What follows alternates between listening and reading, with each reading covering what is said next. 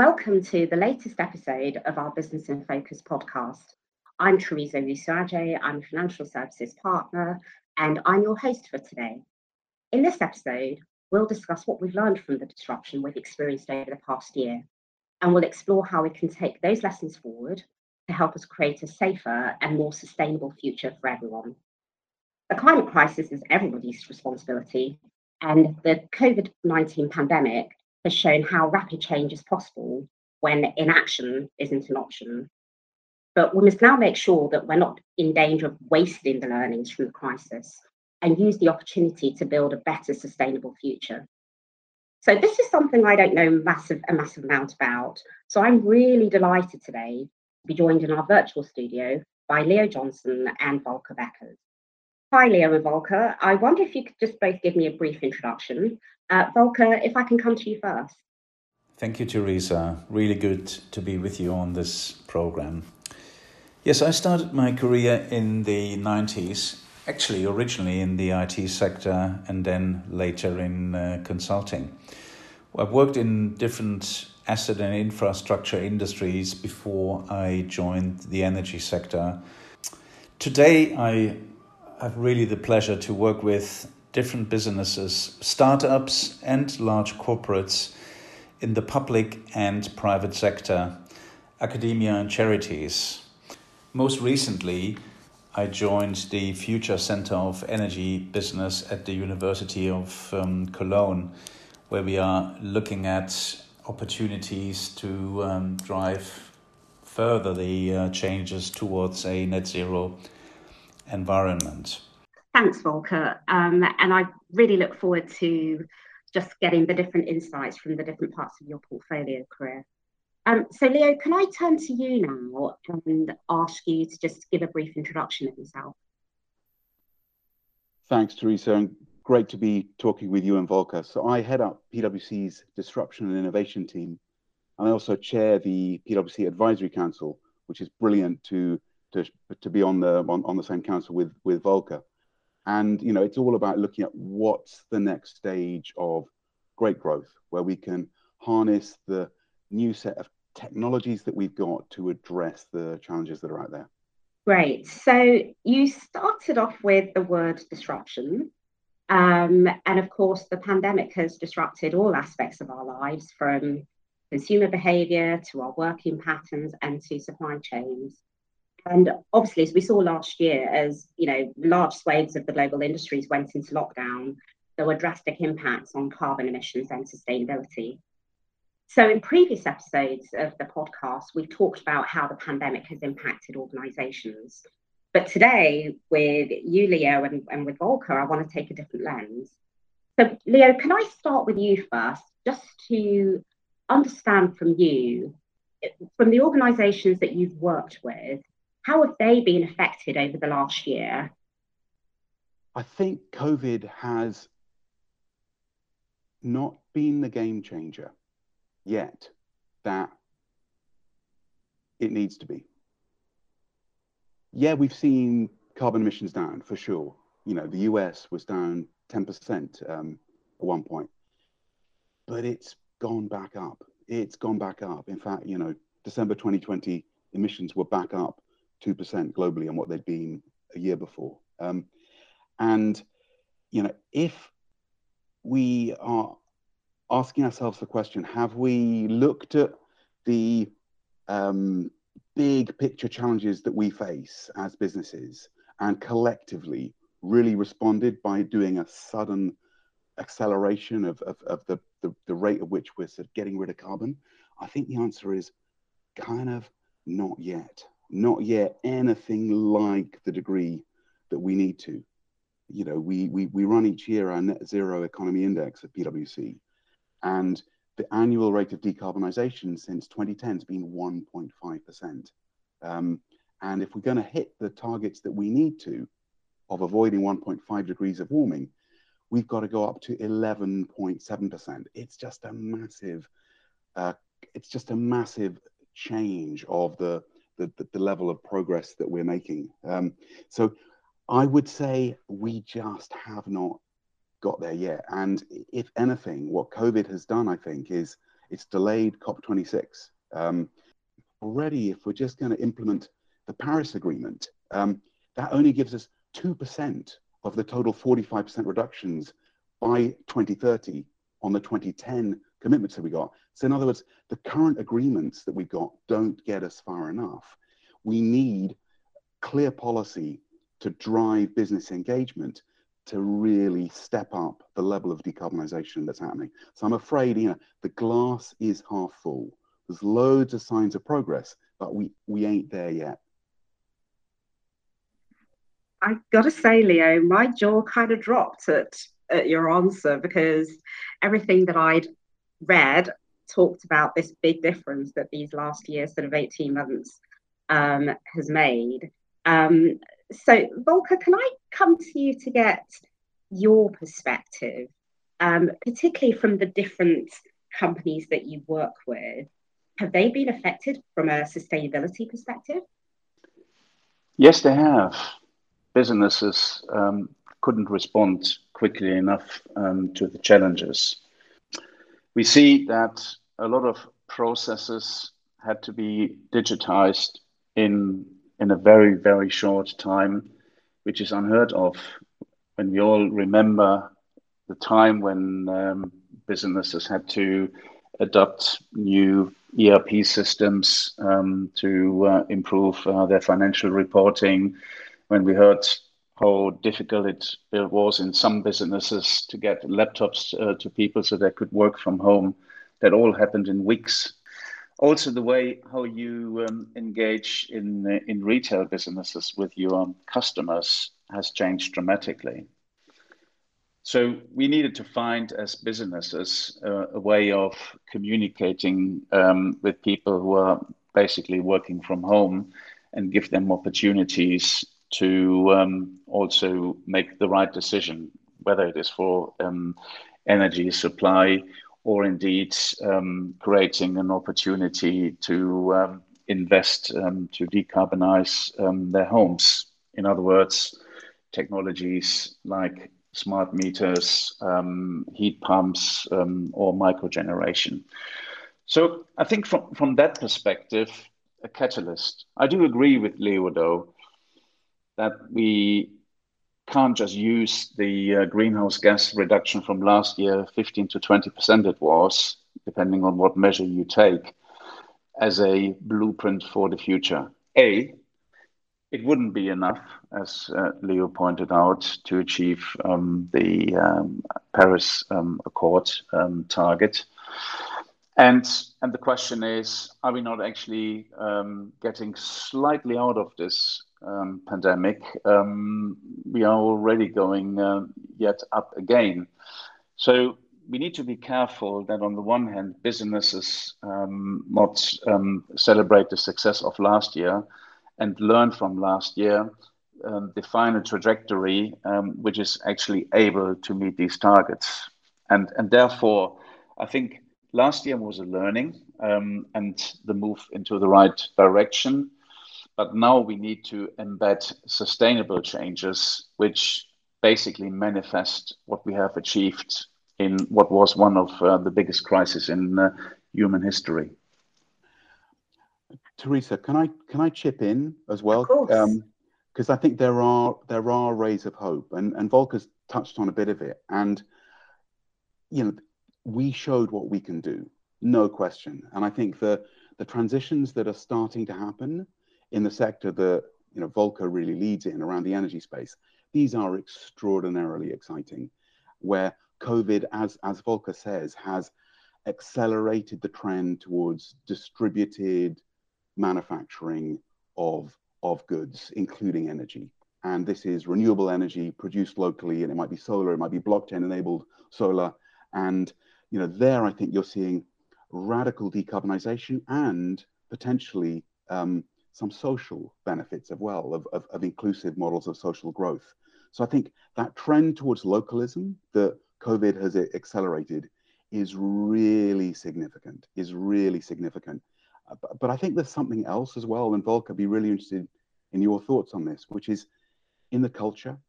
I think we've all felt, precisely because we've been able to spend more time not traveling on trains and sitting inside offices, we've all felt more connected to that local, to the people and place around us. And I think there's something around a new sense of the ecosystem that is filtering up into organizations, into energy purchases, where I think 29% of energy customers now, according to our survey, are conscientious. And I think into millennials, where there's a study showing 83% want businesses to be more aligned with their own values. So there's something, I think, that's been bubbling up around culture that COVID has maybe also accelerated. And I don't know if either of you are also feeling that. Yeah, you're right, Leo. I think what you saw in the past, and I deliberately say pre-COVID, was that the main decision of a customer was on price, and maybe the number two was on service quality. But whilst price is still important, you're absolutely right on people are more conscientious and much more focused on how can I make a contribution to net zero. And it's staggering when you hear that almost 90% of people which we have surveyed know about the net zero target, and probably half of those make that part of their decision making. That's unheard of. Now, you could say, well, does it really matter? Well, it does, because for energy companies, whilst only focusing on price and service at the front line, mainly in call centers, they have now the opportunity to engage with customers. And how is that translated into new products? Well, we have seen a massive push in what I call the decarbonization of the heat and cooling sector, whether it's replacing gas boilers or even old oil heating. People now start thinking about ways of decarbonize their buildings. And again, for energy companies, a fantastic opportunity to offer them different products. By the way, I should add, because of these massive investments, it is another opportunity for energy companies to engage with their customers on financing these longer term investments. We see a lot of customers looking at reducing their energy demands. Now, on the one hand, this is, first of all, being able to measure and analyze their data. And one of the key enablers is the smart meter in people's home. And again, what you find is that last year in particular has increased the number of queries into call centers, people looking at their consumption behavior and asking for advice. Again, a fantastic opportunity for an energy company to come up with alternative solutions. And then the third area, which we have observed, is basically you could summarize every kilowatt hour you don't use as a good contribution to towards the drive to net zero. And people asking for advice on using low consuming energy devices, whether it's LED lights, whether it's even making a contribution by having offsetting measures and investing in alternative technologies.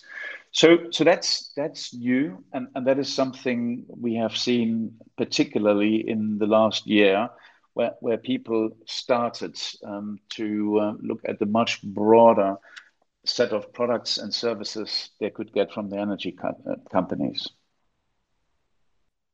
So my perspective, Leo, is a lot of what Volker just said resonates with me, in that I guess as you saw the TV pictures of the clearer skies, the clearer air, etc., I've become much more conscious than I was 18 months ago about a lot of the ways in which I can contribute. So what Volker was saying about the smart meters absolutely sort of resonates with me, and low energy products, etc.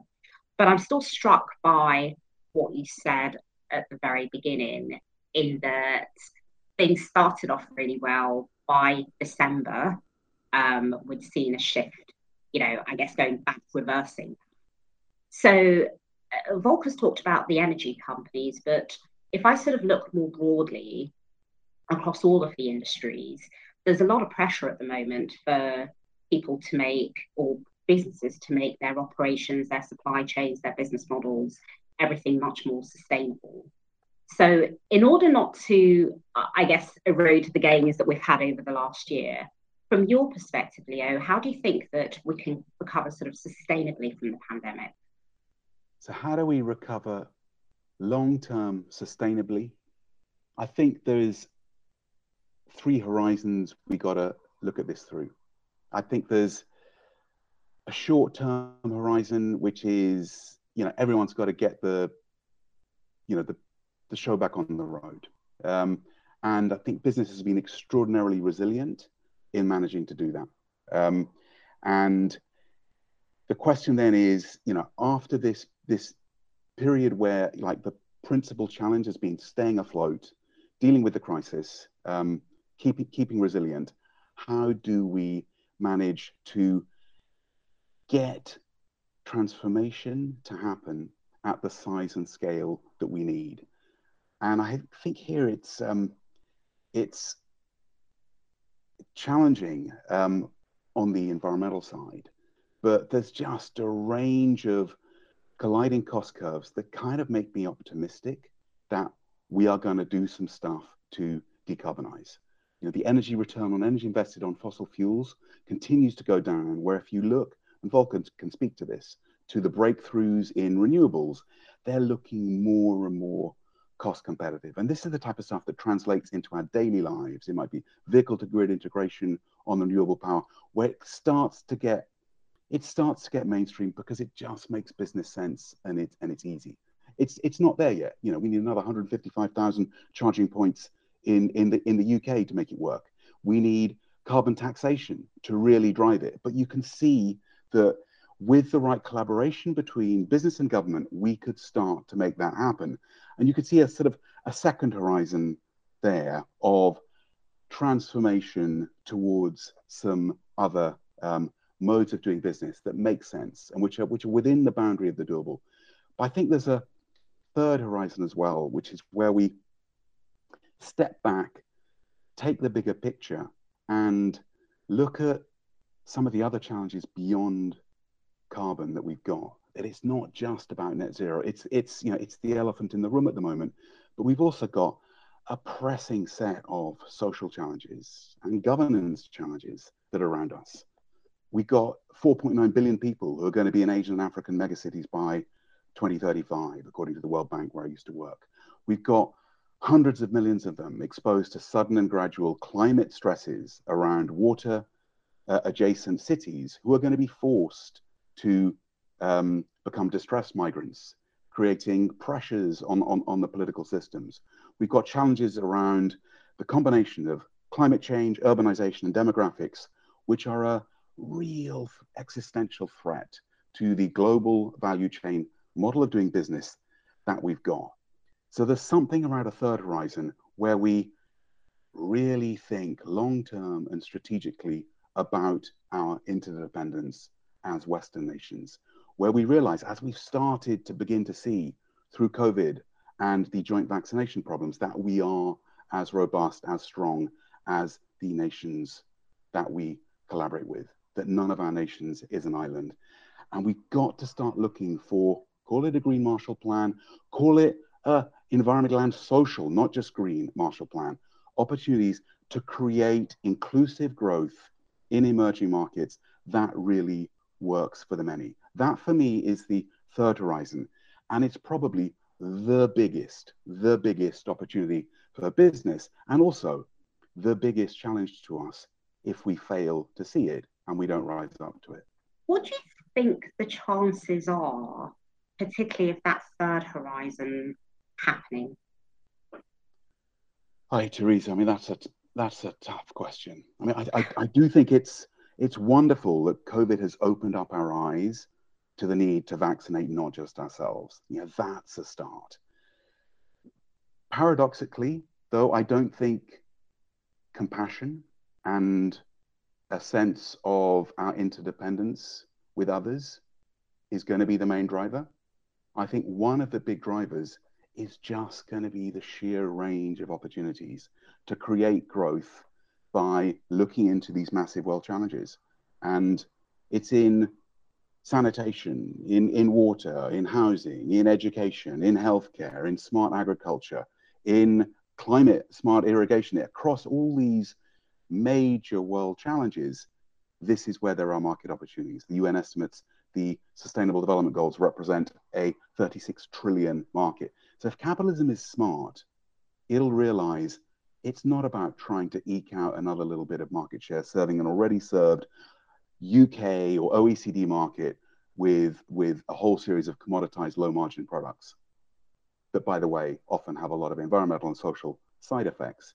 It's about looking into this new set of growth opportunities where we're growing precisely because we're solving the big social, environmental, and economic problems that are out there. So I think there is a business logic, and that's kind of what gives me hope.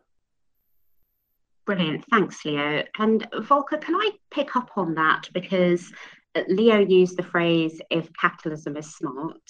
You already gave some examples of what businesses are beginning to do. I just wonder, having heard what Leo has had to say, if you just want to sort of pick up on the same question, how can businesses sustainably recover from the pandemic? When Leo talked, I was just thinking about a famous quote I came across, Teresa, which is, "There is no vaccine for environmental degradation." So surely it's not just businesses. It's a whole combination I think we need to address.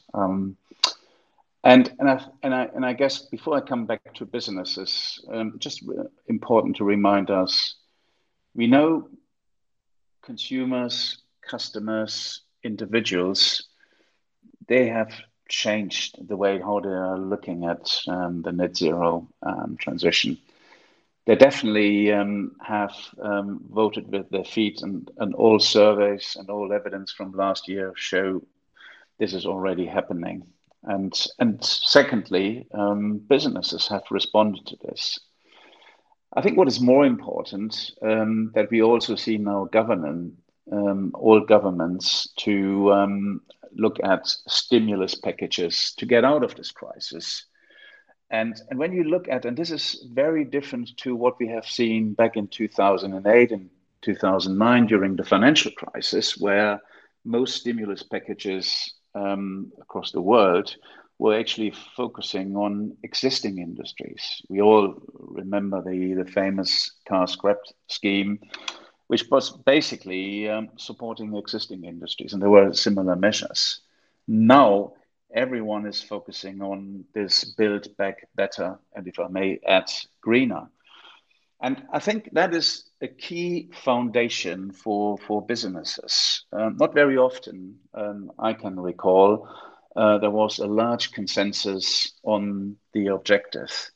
I think where we need to work on is, however, how do we get to that common goal? Because as Leo has pointed out now a couple of times, time is of the essence here, and we are not there yet. So it's the speed of the transformation. Now, on businesses, what makes me really very optimistic, when I just heard in the last few weeks, at the beginning of June, already almost 800 British companies have signed up to the UN campaign called the Race to Zero. Again, 800 businesses. And that tells you it is more than just another trend, something you need to do as a business. It is genuinely driving that change, not only to be seen as a corporate citizen and a good corporate citizen, but rather also improve, as I was already pointing out earlier, the propositions you have with more engaged customers. So I think my personal view, Teresa, is this system has now the right dynamic. Customers who want to change, governments who now see this is the number one, maybe the number two key critical issues for to be re-elected at some point. Combining that with packages to get us out of the pandemic and stimulate economic growth, and then businesses who are making a great contribution to it. And there are plenty of opportunities. That's why it is so exciting to be part of this energy sector at the moment. And so looking forward, Volker, in terms of the lessons that, that have learned, is there anything that you would see that you would want us to keep from a business perspective or from a consumer perspective from this new kind of post-pandemic way of life? Well, I think if I could choose, it is that sort of common goal which we need to maintain. We all know in businesses that what is very topical and very important to discuss could be superseded by more pressing issues going forward. So we need to keep momentum here. And let's be clear, as we have now stated numerous times, momentum is one key, but innovation is needed. This is an unfinished article, Teresa. We just look at the generation portfolio, and yes, you could argue we are close to achieving our carbon reduction targets by 2030. But then again, a big other sector we haven't talked about yet is heating, contributing about another 30% on average across the globe to greenhouse gas emissions. And another almost as big sector with 25% is what I call surface transport. So there are big challenges to decarbonize these other two sectors, and therefore more needs to be learned from the crisis. We need to find ways of keeping momentum on where I believe we have made fantastic progress on technology. I talked about smart meters. Okay, well, that rollout is going to be done in the next couple of years. But what are we doing with this? How does this drive consumer behavior? How can we encourage people to change their consumption behavior? Quite an interesting one Leo and I talked about recently. In Spain, for example, you have now since the 1st of June 2021 a tariff where you have different prices across 3 different price zones, simply to shift their consumption behavior into off-peak hours, which are usually during the night or a couple of hours during the daytime between morning and midday. But this is just one example of very many we are already working on. I looked at the number of startups actually founded over the last 2 years, and it's amazing when you see actually the leading country across Europe, and I include the UK in this survey, is the UK, followed by Germany. A staggering 3-digit number of new founded startup businesses in the energy sector, which tells you there's a lot of focus of young people, experienced professionals of the sector and from adjacent sectors coming into this. That's the sort of momentum I'm talking about, Teresa. That's what I think we need to learn to keep focused on it. And hopefully the political will to support these industries with all these announcements on whether it's the research and innovation infrastructure program the UK government has launched around the 22nd of June, or other areas where you see the Australian government and similar investment schemes in North America, they will ensure that business see an attractive opportunity to drive the change to a fully decarbonized environment, and at the same time have the opportunity to create new business models.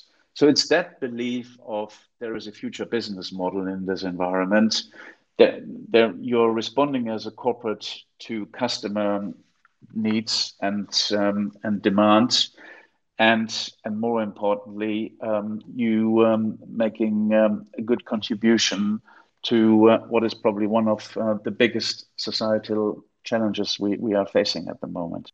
Thanks, Volker. And coming back to you again, Leo, in terms of lessons learned, when you're talking to organizations, what do you get from them in terms of, I don't know, what are the sort of the top 2 or 3 things that they want to keep from the last 18 months? Let me pull out one big thing, which is really around innovation. The COVID was this extraordinary crisis lab where people were forced to innovate, to just reinvent the way they did stuff. And what happened was that crisis lab unlocked a huge amount of talent, of what Clay Shirky calls the cognitive surplus. And, we saw Italian doctors 3D printing the Venturi valve when the ventilators weren't working outside a Brescia in Milan, saving 10 people's lives over a 24-hour period. You see, sector after sector where people just reinvented a way of working. And I think it's that unlocking of innovation talent, unlocking that cognitive surplus, that skills base. This is the crucial challenge. We're at this extraordinary moment where we could see widespread automation. The World Bank projecting 69% of blue and white collar jobs globally getting shed in the mid-2030s through automation. And we could see that COVID has accelerated that trend. The combination of cost cutting for automation and digitization for security has definitely accelerated the growth of the tech platforms, the big getting bigger, the small getting smaller. And you could see a world where, we are left to click and swipe, where we become this class of the useless, surviving on universal basic incomes that bankrupt the state. I don't want to get gloomy because that's not the world I think we're headed for. I think if we play this right, what we will do is unlock that cognitive surplus. We'll line up this new set of easy to pick up skills and tools, these low barrier to entry technologies, totally democratizable. A friend of mine just told me on Friday, he set up a open source free coding school. We're going to unlock these skills and tools, put them into the hands of the many, and create a new wave of entrepreneurs who are just coming up with the new business models that Volker talks about that are solving the problems we've got at scale. And I think if we can, within our own organizations, find that talent, which is up and down the organization and inside and out of it, and collaborate with it around these big problems, then I think there is a huge set of opportunities ahead of us. Great, thank you. So this has gone really quickly, actually, but I'm going to end with a personal question for both of you, because your passion and your insight for this topic is just really infectious. But what's the one thing that you can't wait to get back to quote unquote normal? Leo, I'm going to start with you. I really want a holiday. I'm being really honest. I really want a holiday, just to be like going for long walks, sitting with my family and friends. That's my dream. I'm with you there. I'm with you there. Volker, what's your one thing that you can't wait to get back to normal? I really can't wait, and I cannot believe it for a moment, Teresa, to meet my peers, my friends, my colleagues in the office again.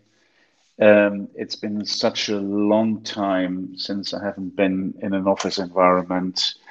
And what a wonderful thing to have a chat with somebody where you don't need to schedule a video conference call, just in the kitchen or in the canteen, and just have a coffee and talk about business. That's something I'm really, really missing, I must admit. Let me edit my answer and say what I meant to say was I really want to go back to the office also. I join you on your holiday, Leo, that's for sure. It's a deal. Beautiful. Brilliant. So that actually draws us to the close of another episode in our Business in Focus podcast. Leo, Volker, thank you. That was so fascinating. As a person in the street, I learned a lot just from listening to both of you. And of course, thank you to everyone for listening. If you'd like to explore PwC's industry-led insight and thought leadership and get some more insight and inspiration for your organisation, then I'd really suggest that you visit Industry in Focus at pwc.co.uk/industries. And finally, don't forget to subscribe to keep up to date with future episodes. Thanks, everyone, and please tune in again soon.